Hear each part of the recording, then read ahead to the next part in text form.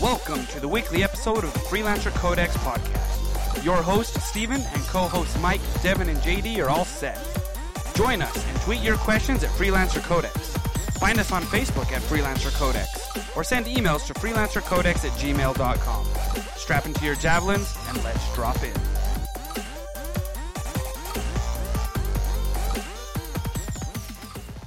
Welcome, everybody, to episode 121 of the Freelancer Codex podcast, the longest-running Anthem podcast on the internet and in the universe and in the known galaxy. I'm your host, Steve, along with two co-hosts, Devin and Mike, and special guest, Melissa of Bioware. Melissa, I guess I should have asked before we started. It's Janowitz, right? It is Janowitz. My go-to meeting put me down as Davidson for some reason. I think it auto-scrubbed from somewhere, and then I didn't bother to change it. I guess I won't worry about it for now. I won't worry about it. Yeah, no problem. I just wanted to make sure I said it right because it's like, I know it was Davidson before you recently got married and then changed to Janowitz, so I just wanted to make sure I got that right because I'm terrible with names. I forget names all the time. It's all good. So am I, to be honest. And it is kind of a weird name to pronounce. It was funny because when I was in Japan, they constantly did that. You could see them, they'd look at my name and then they'd be like, Melissa, and then long pause because they didn't know how to pronounce it. Like, we'll just call you Melissa. How about that? So Melissa is here and has accepted the chance to come on and talk with us. Melissa, you have been a developer at BioWare for the last 3 years now. That's right. Anniversary coming up next week, I hear. Congratulations on that. Thank you so much. And you were responsible for some of the enemies in that we fought in Anthem. Yes, that's right. So I worked with a really great team on a whole bunch of creatures for Anthem, all the way up till ship. And then I moved back onto the Dragon Age team. The top secret Dragon Age team, right? I can't. I can't. If it wasn't in the trailer we put out with the Video Game Awards like a couple years ago, I can't talk about it. Don't worry, we will not. Like even rumors about what the trailer is, I can't really answer it. I literally can't say anything. So that is perfect. You will get no Dragon Age questions from the three of us. I guarantee that. That is the game that we still need to go back and we need to backfill that into our game log. So, Melissa, thanks for coming on. Again, you've been with BioWare for 3 years. You've been a game designer for many years before that. You've worked in UX, UI, art direction, concept art, business strategy. Other titles you've worked on are the Four Kings Casino, Club Penguin, which is something that I think is super interesting. Like an MMO that came out in 2004. Yeah, it's kind of that was actually an incredible experience because by the time I worked there, it was bought by Disney, right? And at the time I was living in Ontario, and they were literally like, "Do you want to come down for 6 months to Kelowna and just figure it out?" And I was like, "Hell yeah, man!" And it ended up becoming a year. And my role there was interactive background designers, which was kind of their fancy name for mixed art and design.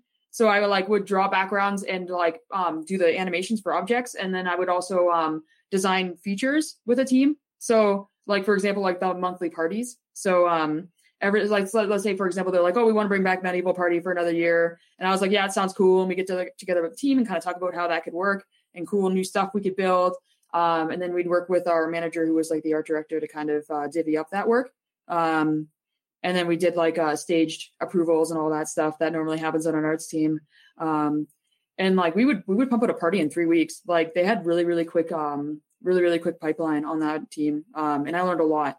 It was a really nice experience. And that's really cool because I followed you on Twitter for a long time since Anthem was announced. I found all the devs that are working on it, found you there, started talking to you. And I didn't realize that you did background art because a lot of the stuff that you show on Twitter, you do normal, your digital art, but I didn't know you did background until I got onto your website, saw everything that you did. And I was like, really, Club Penguin? This is something that I've heard about for a long time. People love to talk about Club Penguin because, a lot of people probably grew up playing Club Penguin in high school because it was browser based. So it's crazy the longevity of that game. There's been times I have a Club Penguin blade, a little a little hoodie that I still have from the old days. And there are times where I'll go to the mall or something, and somebody will just be like, "Hey, where did you get that?" And I was like, "Oh, I worked on that," and they lose their minds. And I'm like, wow, this was something that I worked on 7 or 8 years ago, and people are still super excited. I'm very, very, very flattered and beyond humbled that people care so much about Club Penguin and that I got to be a part of it. And I know so many amazing people that appreciate it as well that worked on that project. So shout out to those fans. Thank you all so much. and I'm still pretty impressed awesome. because there's still fan servers because I think Disney is no longer running Club Penguin, but there's still fan servers out there that people are still playing the game. So I think that's a testament to great design that people still, after a company closes something down, they're like, no, we're going to keep playing this game because we love it, and that's awesome. Yeah, I feel the same. I feel the same way, and it's crazy because like that stuff's not legal, obviously, right? And I like there was one there like I volunteered at like kids summer camps in the summer, and like I got questioned about the private servers, and I just kind of blurted out like that's illegal and shocked like a room full of 8-year-old children. Oh no. We don't want to go to jail. We just want our penguins. Uh-oh. So very cool. So real quick, we would also like to thank our patrons that have been supporting us now, especially more than ever in this time of uncertainty. A lot of people are losing their jobs. We really wanted to thank our patrons. So thanks, Julius, Nathan B, Michael R, Trent B, Manna and Still, Scout 69, Tony K, Volkai, and Jerry Hollingsworth. Thank you so much for continuing to support the podcast. It means a ton to us. Without you all, this would be a lot harder and a lot less enjoyable to do, because knowing that we have support from a lot of people makes all the difference. So thank you to all our patrons. We really appreciate it. So before we jump on, I kind of and get to ask it because I got a lot of questions for you, Melissa. I mean, you've done everything in the game industry. You're doing your own little side thing to help support other game devs. Before doing that, I kind of want to know what you're playing currently, because I think more than most people that I have talked to on Twitter, you play a lot of games. Oh yeah, like, well, especially like with the unfortunateness that's going on right now, like there's kind of nothing better to do, right, than to buy a few games and just try them out. So I put like 100 hours in the Animal Crossing since we went to work from home status like about almost 6 weeks ago now. Wow, time flies. Yeah. But yeah, so since then it's kind of like, well, Animal Crossing. I cleared Final Fantasy VII Remaster, and like, what else? There's an RPG. There's a few RPGs on Switch that I've been like trying. I revisited Final Fantasy VIII recently, which has been pretty fun. And there's another one, but I forget what it's called. And I feel bad because it actually was pretty good. Yeah. It's like a steampunk theme one that's like super 2D pixel art, and you all your weapons and armor like augment you, and then you get powers from it. Hold on, actually, I'm just gonna boot my Switch and I'll literally tell you what it was. No problem. Because I can't think of which one that would be. Cosmic Star Heroine. That's what it was. So I did enjoy that. I put like 60 hours into Pokemon Mystery Dungeon Rescue Team DX as well. Wow. See, like, it blows my mind how much gameplay, because Final Fantasy Remaster just recently came out, and you've already cleared that. That's 40 plus hours. And I'm guessing you probably did all the side stuff, because that wouldn't be something that you skip. Okay. I kind of felt like I played through it once, right? And then like at the end they're like, oh, you can play on hard mode. You can like get all the dresses for all the characters in this one part and like do all this stuff. And I looked at it and I was kind of like, oh, this is kind of like busy, like a little bit busy work. I was like, I can be playing other games. I tend to play, most of the time I play a game long enough to like really understand all the gameplay, and then I kind of move on to something else. But like, yeah, with Final Fantasy VII, I was very invested in the story. So I just really wanted to know what they were going to do with all the story beats and where they were going to like leave off and stuff, and how they were going to make certain creative decisions at a higher fidelity. So once I kind of figured all that out, I was like, all right, time to move on to the next one. So I did really love it, though. It was a fantastic game. How was it going from 7 Remake and how beautiful that game looks to back to playing Final Fantasy VIII? Because that's kind of like, I mean, you got to kind of switch your brain off and be like, oh, because for me, like I went back and started playing Final Fantasy 15 and I'm playing Final Fantasy 6, but it's kind of like, man, this game, Final Fantasy 6 could look like Final Fantasy 7 Remake someday, right? But it could, and I would love that. I would buy that.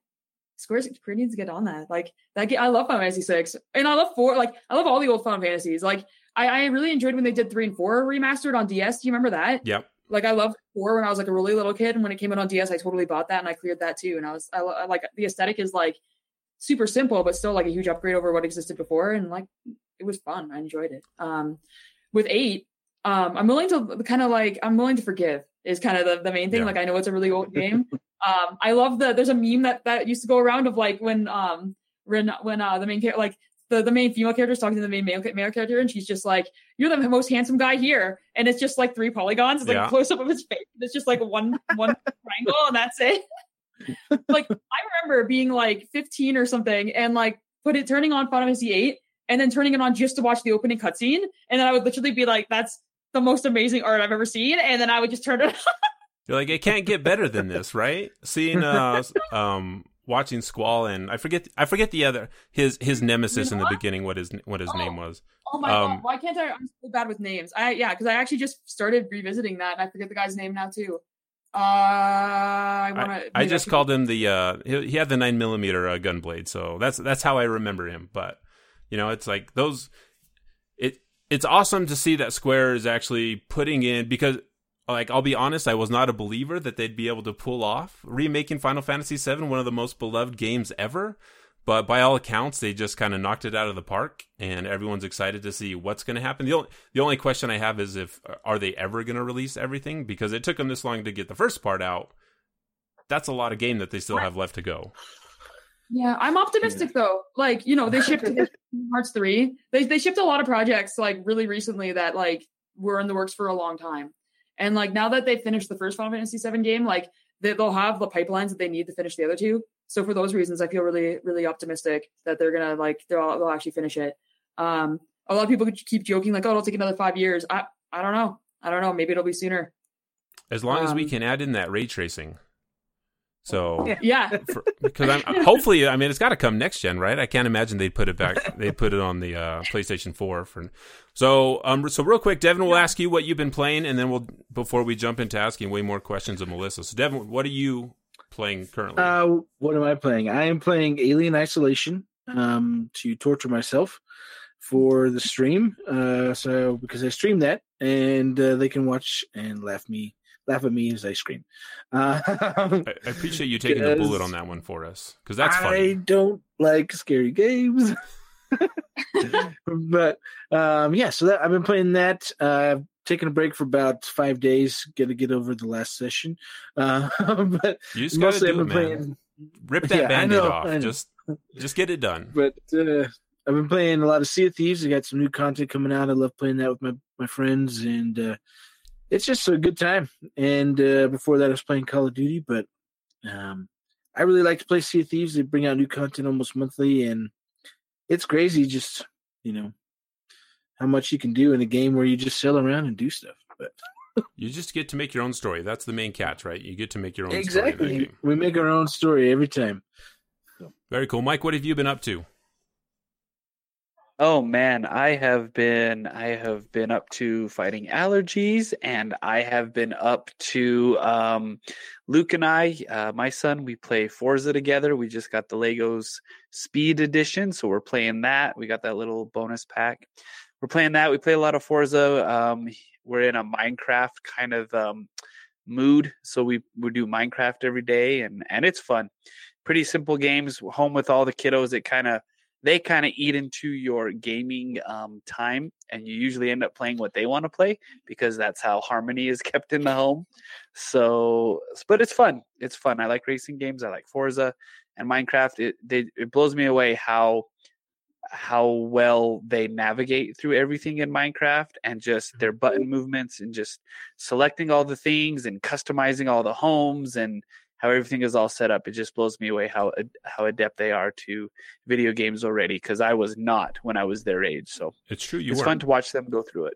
But I, like you said, I'm surprised at how fast they are at building things in Minecraft. When it takes me like, you have to do what? How many blocks? And they just build, and they're super fast at it. So very cool. They're super fast, and Kai's like, "Wow, I build a fifth story without even knowing it." I'm like, "How do you not know that you're building a fifth story?" But yeah, it's fun watching them. I think one of the best parts as a parent is that they are cooperating when they're playing together, and they aren't fighting back and forth. So it's definitely a great bonus when your kiddos can get along while they play video games. So I agree. So the only thing that I've been playing Final Fantasy 15 for the first time. I saw, because you can play it through Game Pass right now, and everyone's playing Final Fantasy 7, and I don't have a PlayStation 4 yet. So I'm like, well, I guess I'll just go play Final Fantasy 15 since I've never played it. That has to be like one of the most different Final Fantasy entries in the series so far that it's kind of, Melissa, I don't know if you've played Final Fantasy 15 and completed it and what your thoughts on that game were. Yeah, it's on my list. Like, there's a lot of people at work who've been encouraging me to try it. I have not played it yet. I heard it's pretty good. I do hear it kind of falls apart in the second half, and there's a lot of unused content. Sounds interesting. It is very weird. I'll be interested when you get to it, because I mean, you play games like a crazy person. Like, I don't know how you get through so many games, but when you do get through it, I'd love to talk with you about it. So, and I've been doing my yearly replay of Final Fantasy VI because I can't get enough of that game. So, playing the original, I'm actually doing it through emulation illegally, but I own the cart, so it's not illegal, right? If I own the actual physical thing, I can get the ROM. I think that's how that works. So Melissa, real quick, whatever you say. Yeah, I mean, that's how I'm going to justify my actions anyway, right? That's how I will sleep better tonight. Melissa, what drew you to video games in the first place? You know what? It's crazy. Like, I was like, when I was like 13, I just really wanted to do it. Like, I don't know. I just decided one day that I was going to do it. And I think a big part of it actually had to do with just like, I saw how it was like bringing people together. Like, this was during like the Pokemon era. So like, just seeing like all the people, like everybody like becoming like being friends and like having fun. And like, I was already a gamer back then, and I mostly played RPGs back then, like turn-based RPGs. So I was playing a lot of like Super Mario RPG or like Chrono Trigger, Earthbound, like those kinds of games. And like, I don't know, I just kind of realized like, I love it. I got to do it. And like, my parents were just like, yeah, that's cool. We'll see what happens. And I grew like, and I just went, I don't know. I just never changed my mind. That was pretty much it. And like throughout high school, I was always like, should I be an engineer or should I be like an artist? Right. So that was like more of the turmoil in my head. Like, I never like strayed from the path of wanting to make video games, but I was always kind of like, what part of video games do I actually want to do? And then I ended up going to animation school, for better or for worse. If I could have done it again, I probably would have gone to engineering school, but you know, hindsight's 20/20, so. Yeah. So very nice. So I guess when you started, like, how did you get into the industry? Was it just, okay, did you like start writing? Did you start designing your own games yourself before you got in? Like, what was your pathway to where you are now? So I went to animation school, and then I went to graduate school. So I got a full ride there. And then like when I graduated, that was the month the recession hit in 2008. So I was like, oh shit, there's no jobs. So I was just kind of like, well, now what am I going to do? Right. And like, nobody in my class had a job. Like, everybody was scrambling, the whole industry. Like, I was from Toronto, right? So the whole industry in Toronto was shut down, like for animation and video games. And I was like, so what I basically did was I like started working. I just started like working as a for hire artist on anybody who needed assets for a game. So I made a whole bunch of Xbox 360 live arcade games of various levels of quality. Most of them are pretty questionable. And then I used the art assets from those games to talk my way. Like, I started working with a developer friend that I made from a university, and we started shipping like little iPod games. And this was iPod Touch games and stuff. And this was like at the very beginning of that market. So we like, that's how I was making like my food money. So like we'd ship one like every 2 or 3 months, and like we'd make a little bit of extra scratch. I'm talking like $300 to $500 each a month. And then I'd use that for like money and stuff. And then, I started like just having a lot of really small games businesses with different people that were like very experimental. And then I used my portfolio from all those games and talked my way into getting a art job at a studio out of San Diego, and they were making Facebook games. So I was like their lead artist, and they were like super small. And they were trying to, it was funny because at the time they were describing themselves as the BioWare of Facebook games. Nice. So they were trying to make, which is kind of funny in retrospect. So like we were working on this game that was similar to Office Space. So like if you picture like everybody logs in their Facebook account, and then you each get assigned a cubicle, but you're all executives. And then every day you get these executive orders.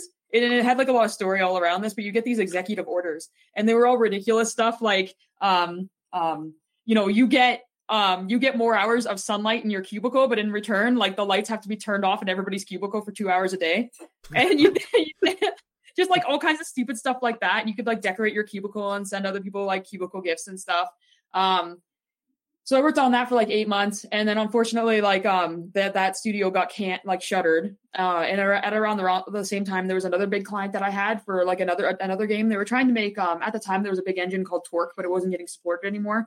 So they were trying to make the Torque killer, and then they were working on a demo for that engine. So I was like a big part of that. And unfortunately, like they folded and the Facebook game studio folded within like a week of each other. And at the time I was like, oh shit, now what am I going to do? Right. And it happened that I had gone to E3 that year and I met people from Disney. So I emailed them and I was kind of like, hey, like I need a job. What do I have to do to have a portfolio that's good enough? And they were like, yo, you're already good enough. They were like, do you want to work on Club Penguin? And I was like, yeah, man. So that's how I ended up out there. That's awesome. And then after that, I moved back to Toronto, and then like my career was kind of established at that point, and I got to work for a lot of companies. So, wow. I mean, that sounds exhausting. That's a lot of work. I mean, that's from project to project. That's wow. Because normally, like you hear a lot of the people, they're like, hey, I was in the right place at the right time. Like, it sounds like you put in the work. You were out there working anything that you could. That's kind of a cool story to get to where you are. Because right now, I mean, you're working at one of the biggest game developers that there is. You know, it's just BioWare, right? I mean, it's just BioWare. I mean, that's one of the biggest. Was BioWare ever like a dream for you? Like, this is one of the places I have to work? They was always on my short list. Like, I love RPGs, so I always wanted to work at an RPG studio. And like for a long time, like, you know, I worked on Club Penguin, which I'm really proud I worked on that. But like working in kids games was never like actually my dream. And then I came back to Toronto, and then I worked in casual games, worked in casino games, and then like literally like anything that they needed like an extra pair of hands on, and I could make some money, I was working on it. So it like, and then like, and like literally like I was like, well, maybe I'll never make an RPG, you know? And I was like at peace with it. But then like one day I was in a position, like I came home. I remember I came home one day and I asked like my husband, like, and at the time he was my fiance, I was like, if I just like applied all over in Canada, would you like come with me? And he was like, hell yeah. He was like, absolutely. And I was like, okay. And I sat down and I made like a list of developers that I wanted to work at in Canada. And like BioWare was like near the top, like pretty much the top. And I was like, I remember like they had gameplay designer openings, and I like cold applied, and I literally was like, yeah, never hearing from them again. I was like in my studio, like I was working at a studio at the time, and I was like in charge of, I was basically in like, they called me a game, like my role title was game design architect. Well, but really I was kind of like I was like a mixed lead designer, producer, like whatever they needed that day kind of person. Right. And then also leading a team. And like I was in my office, and I like get this call, and I look at my phone, and it literally just says BioWare, and I'm like, what?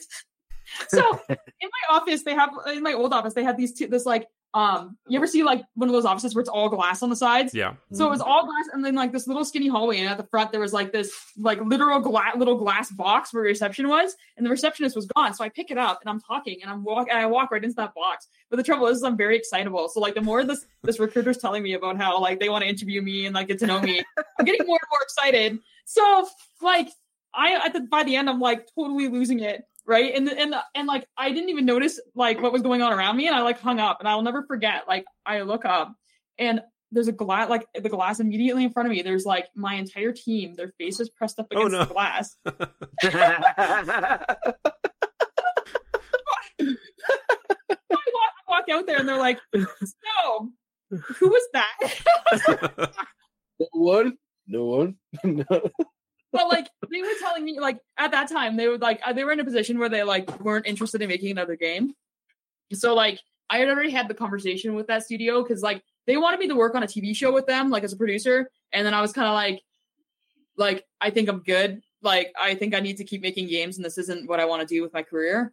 So like they knew I was applying around, so I just kind of like was straight up. I was like, yeah, that was BioWare. And I'm going to interview with them, and I think it might be really good. And they were like, oh, okay. And then they tried to come at me later and say that they wanted to make another game. And it's funny because I think they actually have reopened their games division. Anyway, I hope it works out for them, but I'm not there. So yeah. It's like, nah, we're not going to make games. Yeah, or now we are going to make games. Well, that's really cool. So on top of working at BioWare, you also started YegFem Dev. Can you tell us a little bit about that and the work that you guys are doing with that? Yeah, so basically, it's a group for women and gender diverse individuals in the video games industry that are local. Like, and we mostly attract people who are local to Edmonton, and we had in-person meetups. And I'm looking at exploring options for digital meetups, and I'm probably gonna announce some plans for that soon. Because I'm in talks with like some different groups such as Edmonton Twitch to kind of like co-run some online meetups and stuff. So I think that might be really interesting. And there's some other stuff that we have planned some digital talks that we're looking at in the future and stuff. But yeah, so that started about 2 years ago, and it really just started as like me wanting to get all the like get people together, because like there's a lot of groups in Edmonton that are just kind of like trying to make their first game. It's a pretty young industry here in Alberta. Just like that are just like under 5 people and just trying to make their first game and figure it out. And I know how that feels, and I think it's great to just bring together that community and like give people like even just emotional support. And emotional support can just be like people talking about what they're dealing with right now and on their project. And it could be anything from like, I can't figure out how to do this thing in Unity. And then someone else pipes up and they're like, oh, actually, I've been through that and blah, blah, blah. And then the person goes home and they try it and they're like, oh shoot, like I figured this out now. Or it could be like, oh, I'm actually looking for a job. And then like, there's another little studio. It's like, actually, I need an artist for XYZ. And the person like gets a job from it. So like, there's a lot of benefits from like kind of building that kind of community. And I've made a lot of really important friendships, like people who really matter to me a lot through that group. So that's kind of our main focus. And we run it out of Analog Brewing Company. They have a microbrewery and like a little tasting room. Nice.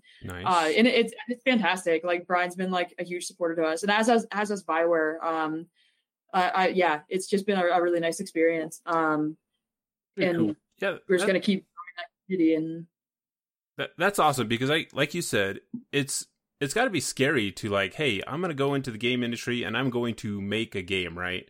And if you're new at that, you don't know what you're doing, like having support from people that are like willing to give advice or to help or network with people, that's got to be huge, especially if you're a small little group, because like everything that game developers do looks like magic to me, and it looks almost impossible because like, you have giant teams like BioWare and you got smaller teams that are putting out amazing content. So I think that's pretty awesome. So that's pretty cool that you guys are doing that. And I hope it continues to grow and you continue to get more and more support. That's pretty amazing. So me too. And I'm sure we will. We'll keep it going. And like, especially like, I can't wait for us to start having in-person meetings again. Like I know we can't do it right now. But like the second we are, I'm going to be like, so pumped to see everybody again in person. I've been having like video chats with a lot of my regulars when I have the opportunity to, and it's been really good. I miss everybody a lot. That's awesome. Yeah. This quarantine is tough. So real quick, Melissa, so you worked on Anthem, worked on enemy design. Can you tell us a little bit about your experience working on Anthem, what you learned during that whole experience, what your favorite javelin is? I'm guessing I'm just going to say you're a Storm main, because everyone's a Storm main, right? That's yeah. Oh my god. So actually I'm a Storm main, which is really funny. I actually like Ranger too. But the reason why is because like the default testing character was the Ranger. So like you just get really good at him after a while because like you're just using him all the time. So I'm really used to like his locomotion and how he feels. It just feels like like it fits me like a glove at this point. Because he's the best.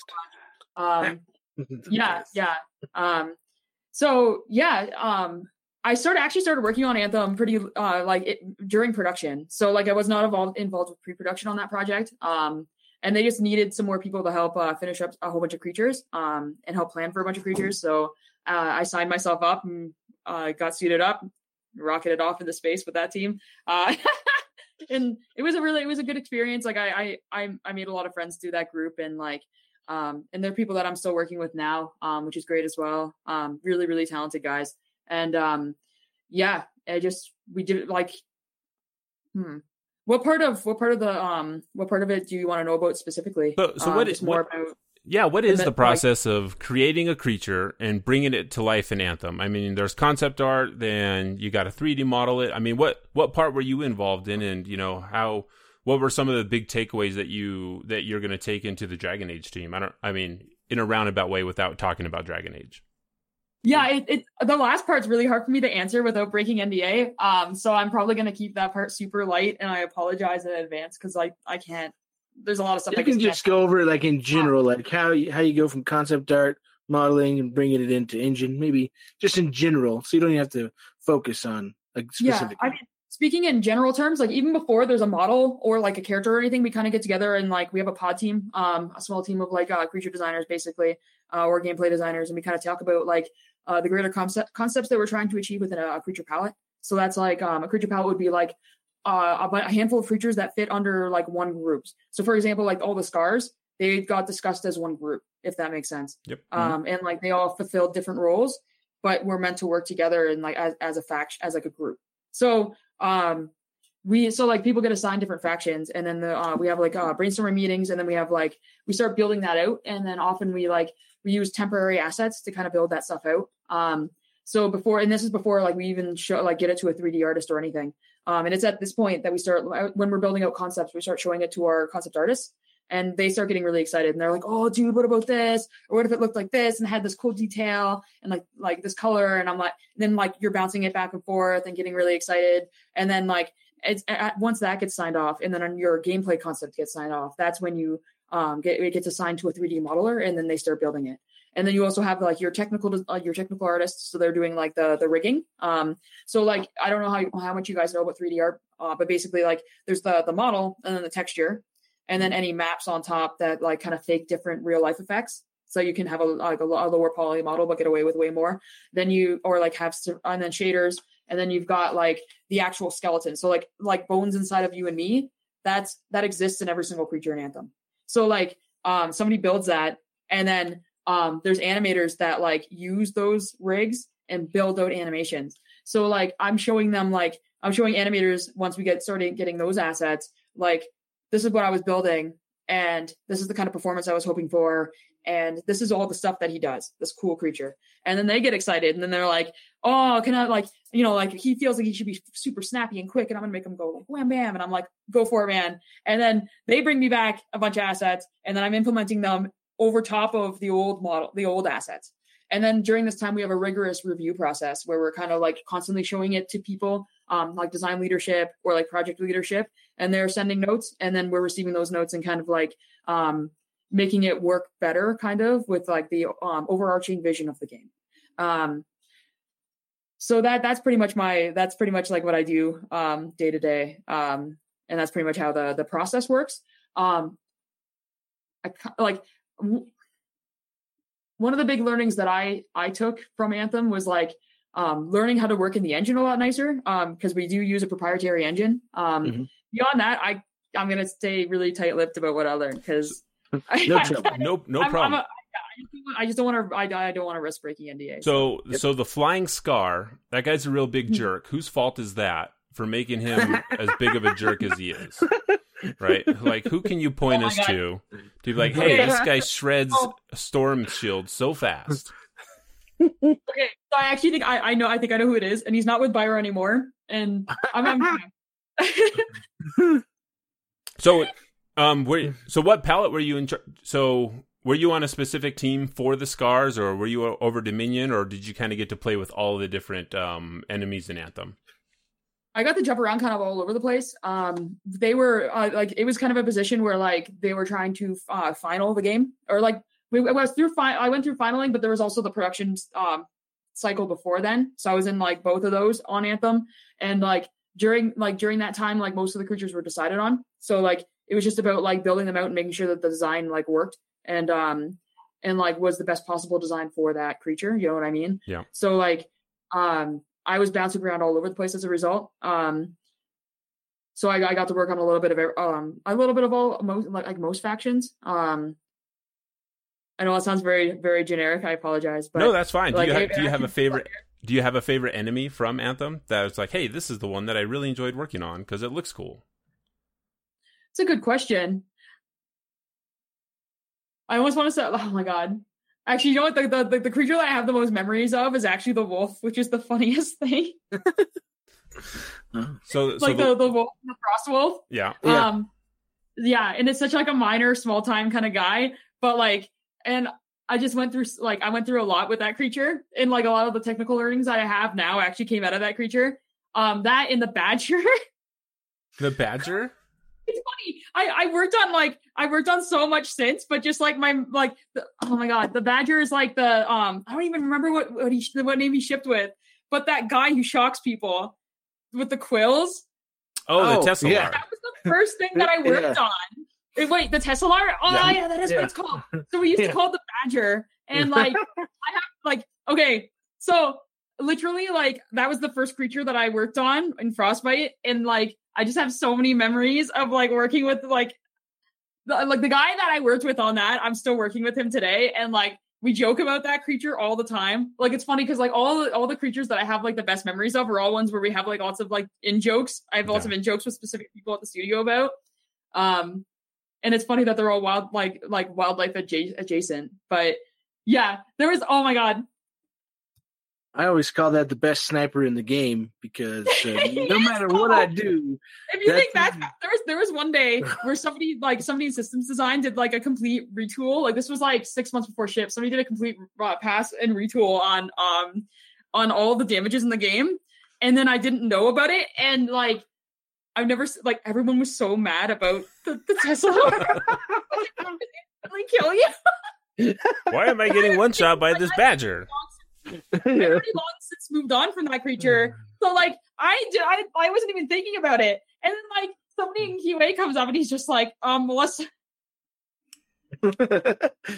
Way open. So Melissa, you're the jerk that made the Tesla too strong. Yeah, they're like, this is all your like. You need to fix this, and I was like, oh God.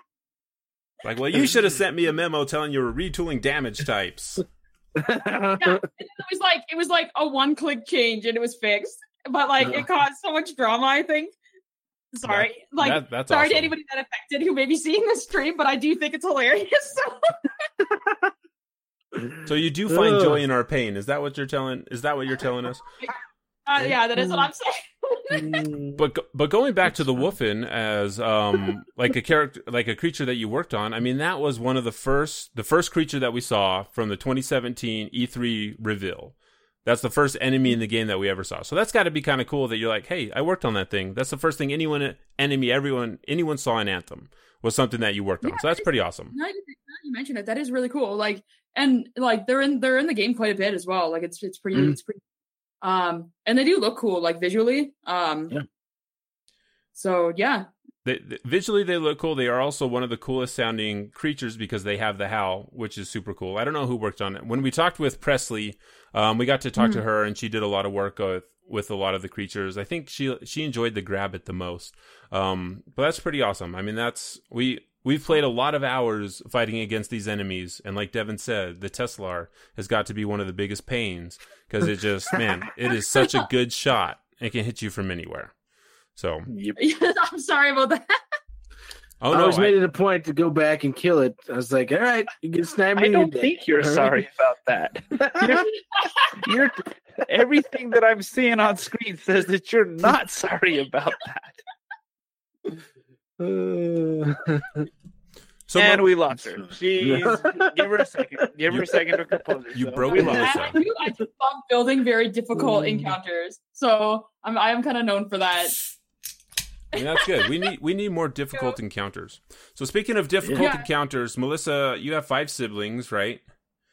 Right. So how many fights broke out in your home over who gets to play video games and who beat who in Smash Brothers? I mean, that's got to be... Oh, God. Like, constantly. Well, like, okay, so when we were kids, like, the Super Nintendo was the hot thing, right? And I remember I had an uncle who came, like, to visit us, and he was like, yeah, the Super Nintendo was, like, the greatest thing ever, and it was, like, brand new, and he, like, showed us Zelda. So, like, Zelda 3 was the first game I ever played. And, like, our family, like, fell in love immediately, and they, like, my dad surprised us with one shortly afterward, and how my mom dealt with a lot of the fights was that she put us all on shifts. So she was like, you can only play for an hour at a time, and she, like forced us to cycle out every hour, which was good because it gave us time to do homework and stuff. But we would get into pretty passionate fights about like deleting save data because there's like most games back then only had slots, and then there was like 6 of us, right? So it would just become like either like 2 of us would share a save slot, or it would be like and then like swap off, and we would do that. I would do that often with like one of my brothers, my younger brother, on like video games. Like we did that even into the N64 era. So like my first time ever playing like a lot of the Final Fantasy games for PlayStation and like Zelda 64, Majora's Mask, it was like me and my brother like taking an hour each playing, but then passing the controller back and forth and then watching it together. And then like we would read from the guide, like we would always buy the guide during that era, and then we would like read from the guide to each other and stuff. So like it was a really good like bonding experience. That's But yeah, that's similar to how Steven and I did it. He would just not Nice. let me play, and I would just have to read everything to him. And he would say, "No, this is how this game is done." And then he would hand me the controller that was unplugged. You know how you do to like toddlers, and he's like, "No, you're doing really good, Mike." I'm like, "Yeah, I'm doing really good at this." We have way different memories, you and I, for some reason. I mean, it's no wonder that's the way you play nowadays when we're playing in multiplayer. You're like, is this controller even plugged in right now? What's going on? A negative. Leave his KDA alone, Devin. That's just me. So Melissa, for you, getting like your own game save slot was like almost like getting your own apartment, right? You're like, finally, I'm free. I get to play the game the way I want to play it. Oh, 100%. And like, it's crazy because like, I remember like I asked for a Game Boy when I was a kid and like I received it and like nobody else in my family cared about it. So it was like my thing. You know what I mean? Like when you have that many siblings, you share literally everything. And I would like go around the house and like squirrel away all the double A's and like drive my parents crazy. And I'd be like hiding out under a blanket in my bedroom, like playing Super Mario and like Kirby Dreamland and stuff. And then eventually Pokemon because I was like big into that. Yeah, I was like kind of like a handheld fanatic during that era just because it was so it was something that I could have just for myself essentially. Did you have the magnifying glass attachment for the Game Boy that had the flip out lights and everything? I did, and it was so shit. Like it was the best like, that we had. Yeah. Like, you know what I'm talking about? The one that like had the magnifying glass and the light and placed two buttons, but it like was really bad because like. Yeah, because you're going through like 2 contact layers, so like there's no way it's ever going to be good. So, and then I had like a bunch of the other accessories. Like I remember like when I got the Game Boy Color, like I was obsessed with that too, and I had like the worm light and like a bunch of other stuff. And I had Game Shark for that one, which was like super you have the fun. printer? I actually didn't have the printer, and I kind of wish I did because it looked really cool. The printer I was really excited about the camera for when they had. Well, was it from there or the Nintendo 64? Because they were going to do originally let you put your face in the game for Perfect Dark or GoldenEye, and that got canned. Yeah, and they had that.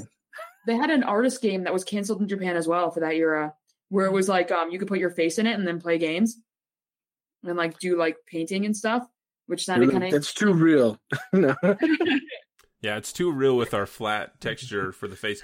But no, so the Game Boy printer, they had the Game Boy printer on the Game Boy Pocket because you could play and you could print pictures of Link from Link's Awakening.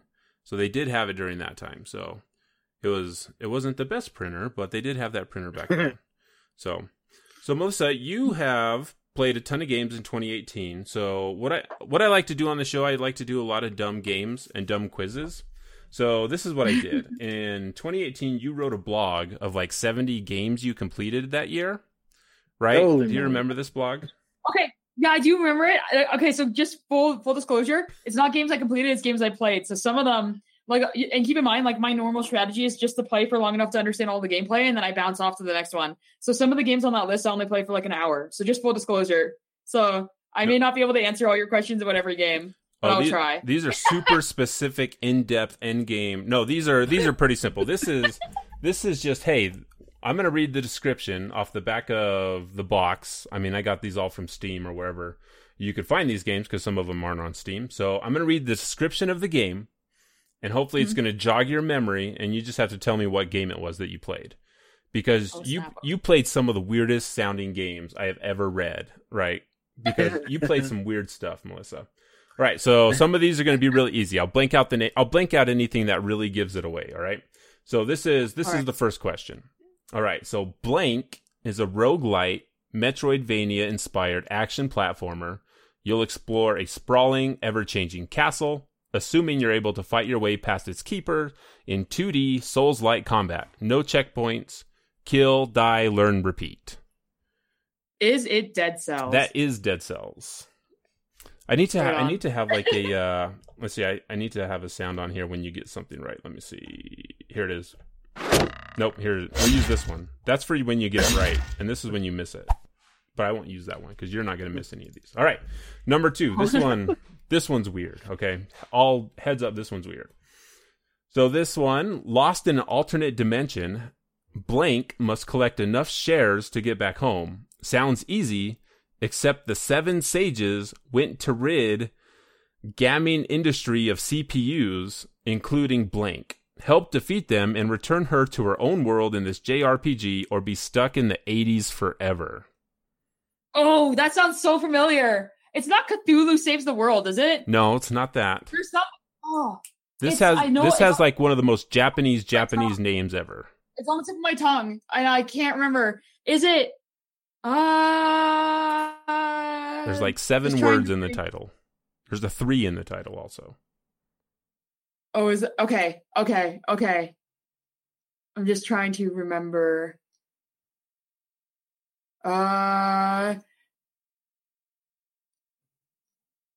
There's a Is it?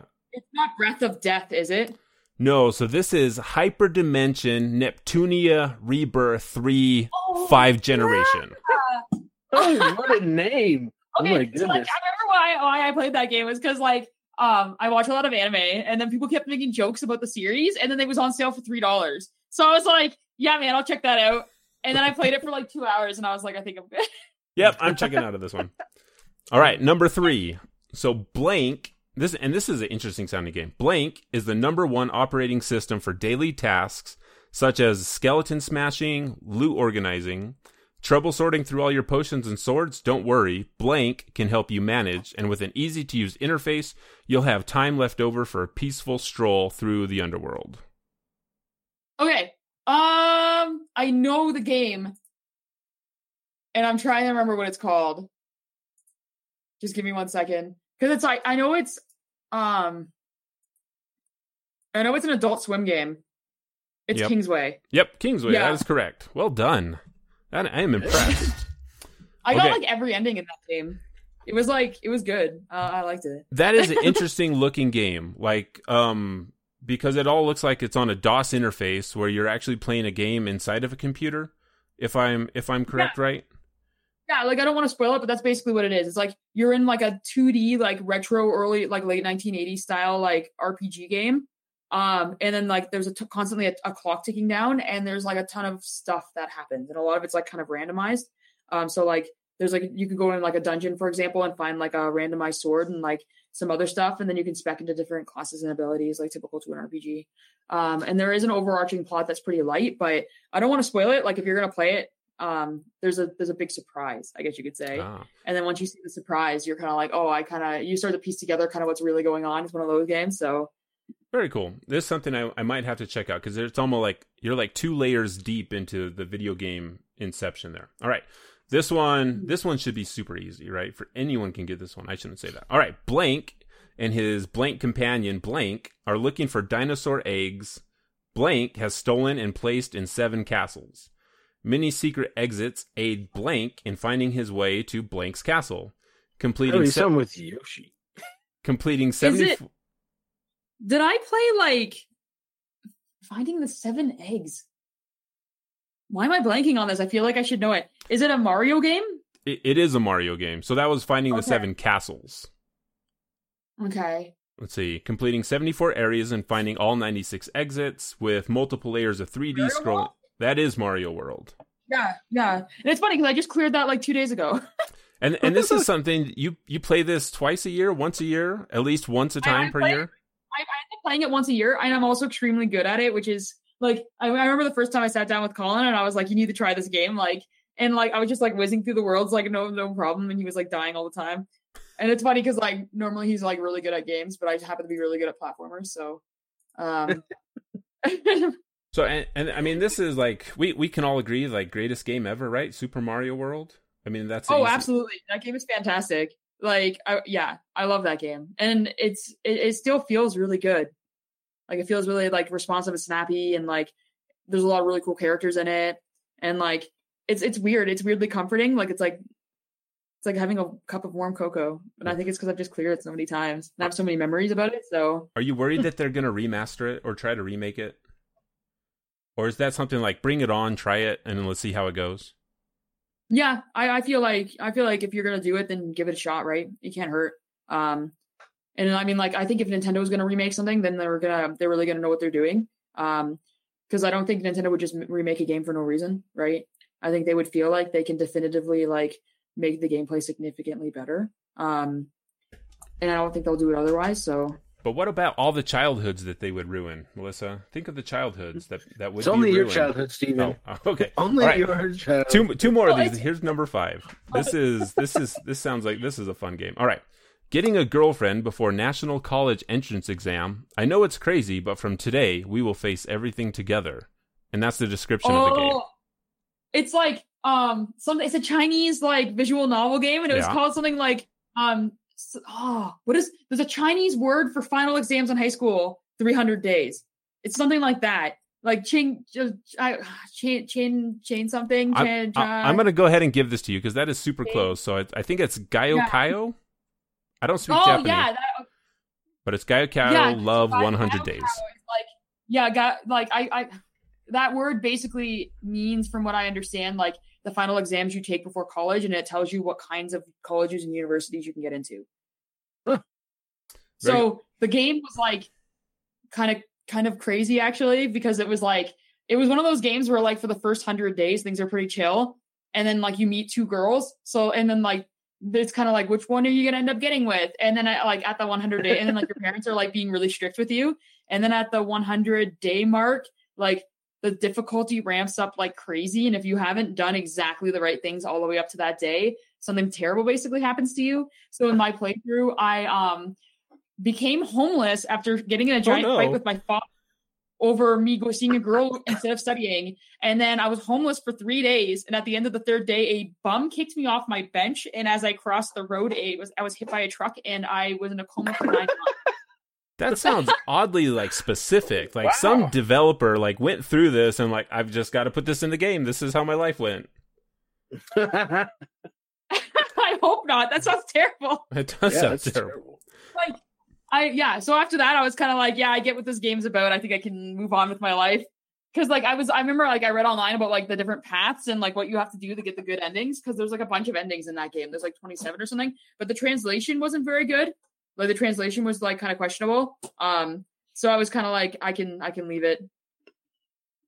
Very cool. All right. So this is the last one. So this one's for all the marbles, right? Here we go. Question number 6. So Blank is a challenging gothic roguelike turn-based RPG about the psychological stress of adventuring, recruit, train, and lead a team of flawed heroes against unimaginable horrors, stress, famine, disease, and the ever-encroaching dark. Can you keep your heroes together when all hope is lost? That sounds awesome. I want to play that. Okay, you did play it. You gave it a really high score, too. I want to say XCOM, but I know it's not XCOM. Nope, it's not XCOM. What?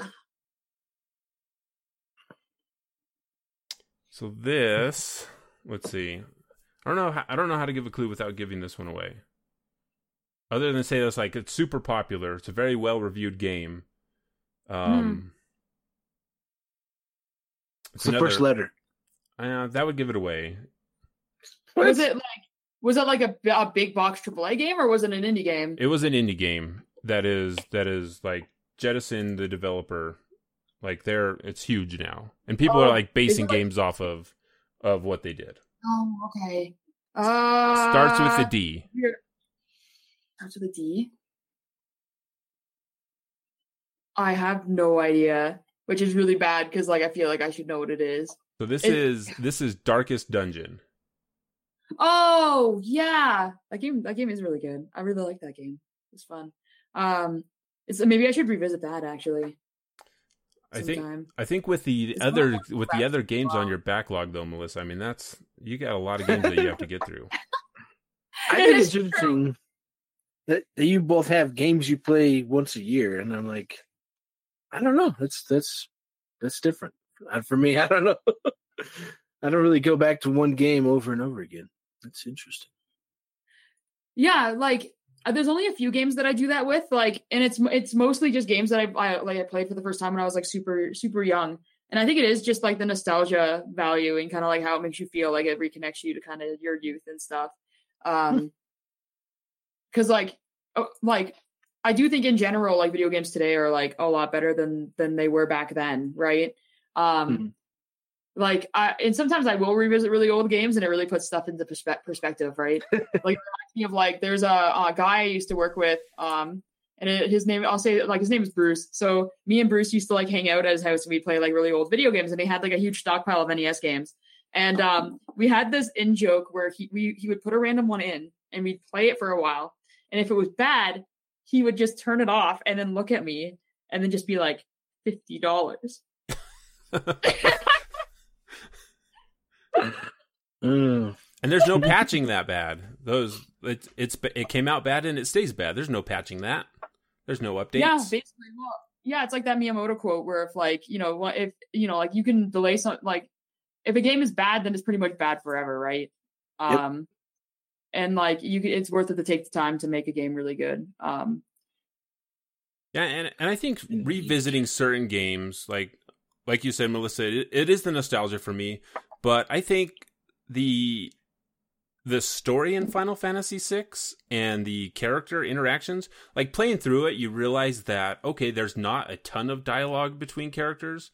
A lot of that's just kind of in my head, what I built it up to be. But, you know, those small story beats with how short they were, they still left a huge impact. And I think that's something that we're always trying to chase, right? I want to feel like how I felt when I played Final Fantasy VI for the first time, or I played Link's Awakening for the first time. And it's tough to try and chase that. And I think that's what a lot of, developers want to build. They want people to have those emotions again, because those are emotions they had, and they're strong emotions. I mean, you played Halo. Like, how many times do you ever revisit Halo Combat Evolved, Devin? It's been a while for me, actually. So, like, I played it a ton when I was in high school. And then I think the last time I played it was I bought the Halo one, like the remaster, the one where you could like press a button and see the old and new, the old and new graphics. So I played through that, and I had a blast doing that, but I haven't really touched Halo since. But it's crazy because like Halo's still like the definitive like shooter game to play if you're going to start like making a shooter, right? Yeah. Yep. It's so much right. Like it's just crazy. Yeah, the thing that always frustrated me was like after Halo 2, like Bungie for me created the perfect like online lobbies and everything else, and it really frustrated me when all these other games came out and it's like, I don't know how you don't see what they've made. Why are you not just, they're like trying to reinvent something that was already perfected in kind of their matchmaking and their social scheme, and still to this day the lobbies and those kind of things are crazy problems, and it drives me.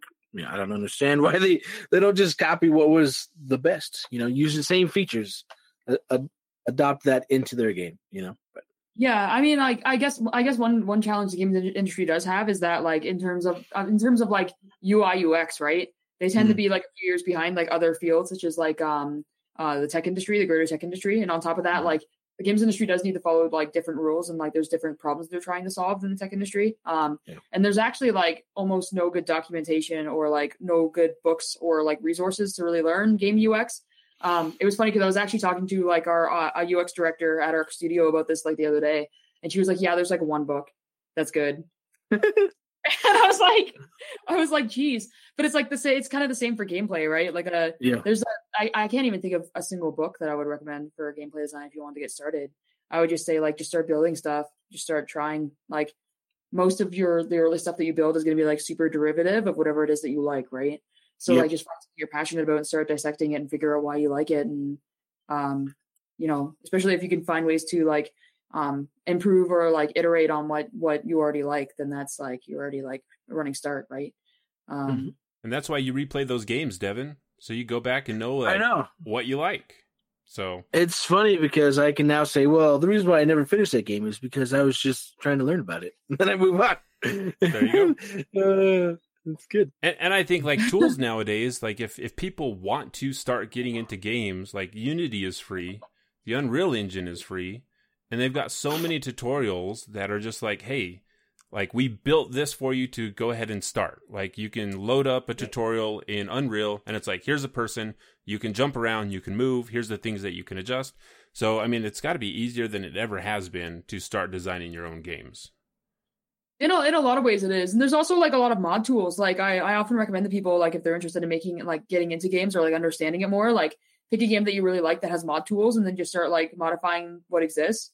Because, like, for example, like, even Skyrim, which is like, it's been out forever at this point, right? But they have like the modding tools are available if you want to like mess around in like an RPG, like an action RPG. It's a little bit dated now though. Or like even like The Sims accepts mods if you want to get into some like light scripting and kind of like, see what it's like, just see what it's like, right? Yeah. But it's true, like Unity and Unreal get dramatically easier every year. Making a game is still like very difficult, very challenging. There's still like, especially if you want to build something that's unique, building something that's truly unique tends to be really, really difficult. Because there's no code that exists for your unique thing. So you have to figure out how to make that work. Which I think is why like a lot of people's first games tend to be like, oh, like I downloaded this tutorial on how to make a platformer in Unity. So I made a platformer in Unity in like 6 weeks. And like, but still mad respect to you if you can pull that off, right? You still made something. It's always cool when you make something and you can play it and it's like, all right, well now look at it. What do you want to improve and keep building upon that? Yeah. Because you have to do it. No one else is going to do it for you, right? It's true. It is true. And besides that, like there's a lot, like even if you just make a game by yourself, right? If it's good and you put it out there, people are going to notice. Like I know a lot of people actually who like ship their own first game and put it on like Itch.io or something, and then use that as leverage to get their first studio job. It's a really good way to go about it. Especially if you want to be like a designer, right? And it's pretty common for like if a studio does expose their mod tools, it's pretty common for them to recruit from the modding community as well.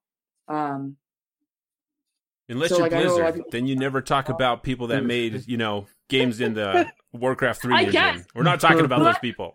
Sad, actually, because that's a whole different subject. But So Melissa, so what's next for you? When do we get to see game lead game designer Melissa at BioWare working on Dragon Age 6? I mean, is that the next step for you?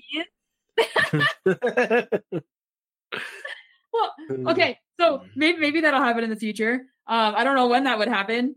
Like we're working on a really cool thing right now, and I'm important part of the Creature team, and like I feel like we have a really great gameplay team, and like we're making a ton of progress, and I'm really excited for what we're working on, and I think people are going to lose their minds. Like that's pretty much what it's going to come down to. It's that good. I couldn't hype it up enough in a very vague way. How hard is it to work from home? What's like, that? was it difficult to transition to working from home like right now with the situation that you're in? I know you've been doing this for over a month now, working from home. Is it a lot different, working from home, trying to communicate with the other people on your team? I've done it a lot before, and the transition for me personally wasn't that bad. It was like I was very shocked, you know what I mean? When I was like, oh snap, this is like in my city and it's real now. Like that was hard for the first week. And like worrying about all the people I care about, obviously, and all that stuff, right? Because I have a lot of family back home in Ontario, and a lot of them are in essential jobs, like they're in the fire, like they're firefighters, or they're like working with animals every day, and they have to go see the animals, or like stuff like that, right?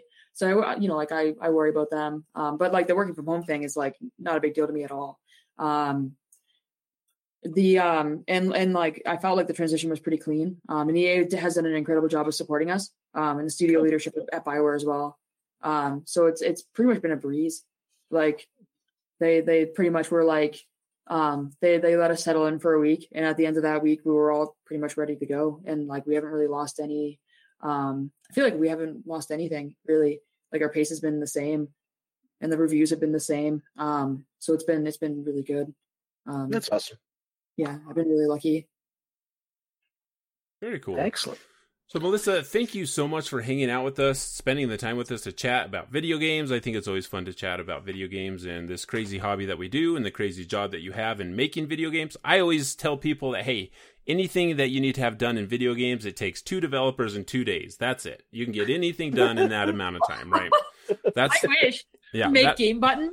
And exactly. like, I just happen to have access to it, and that's how I got this sweet job. I just press it every day, and then they're like, wow, Melissa, you're amazing. Give her a raise and a promotion. It's like I just got to keep hitting this single button over and over again. So, Making games is hard, and for everyone that does that, for people like us that consume that, like, thank you for the time. It's because it has to be hard sometimes. I can imagine the amount of time, the sweat and tears and blood that is put into making a game as large as Anthem was.